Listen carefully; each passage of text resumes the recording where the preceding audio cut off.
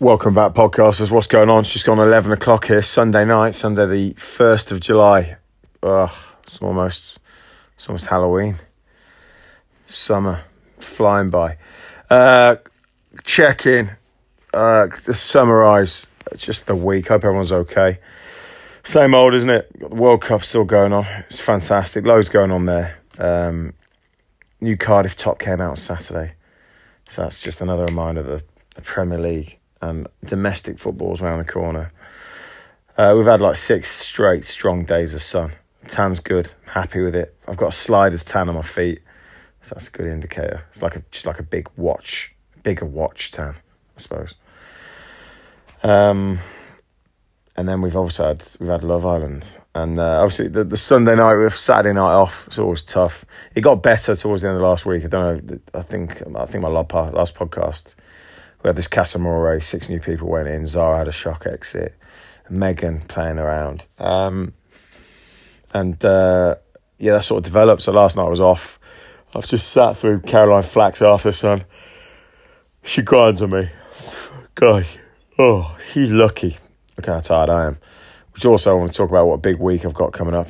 Behind the Blades at the workplace at Vive Juice Bar, Riverside Leisure Club. Massive week. Let's one thing at a time, Pete.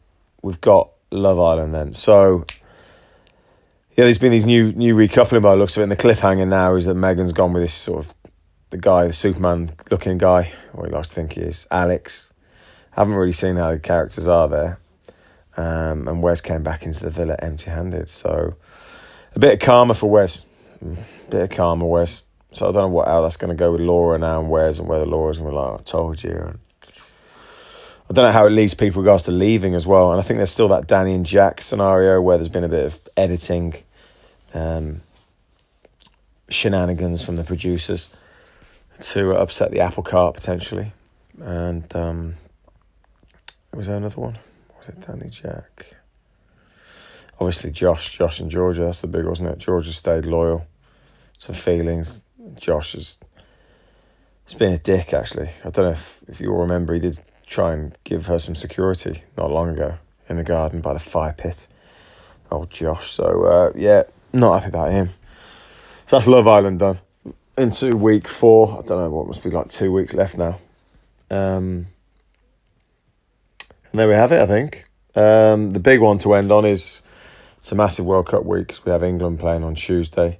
The Blender kid, my apprentice, he's in Edinburgh this week, which leaves me running the show day and night, so some big shifts in. But I look forward to it. It means I can touch base with the evening members who I've left be, actually, just walked out on them. So it'd be good to catch up with those guys. I think we've got Tom Hales back. He's a massive asset around the Blades, around the Blender. One of the PTs, he went away and proposed to his girlfriend out in Greece, so that was special. So I'm looking forward to seeing Tom getting the frisbee back out. Talking about his holiday. And then, like I said, we've got the England game Tuesday night, which is massive. So England build-up, England socials, those 3 lines. I'll have my England top on. And it kicks off Tuesday night, 7 o'clock against Colombia in the knockout stages. So let's hope we don't go to penalties. Like, we've had 2 games back-to-back of penalties, and I just don't think I could do that. Well, I'd have to, but ideally I wouldn't want to. That's nicely hit the 4-minute mark, guys, so I'll say goodnight there. As ever, keep an eye on the socials. Vive Juice Bar on the Snapchat, Vive Juice Bar, V-I-V Juice Bar. The Instagram is VIVELSF Cardiff, VIVELSF Cardiff. That's Twitter and Insta. And I'm the Blender Coach with a C on the Insta. Blender Coach with a C. And with a K on the Twitter. C on the Insta, K on the Twitter. The Blender Coach. Well, that's a wrap. Alarm set for 5. I'm going to be exhausted. And let's have a great week, guys. And I'll catch you on the socials. Take care.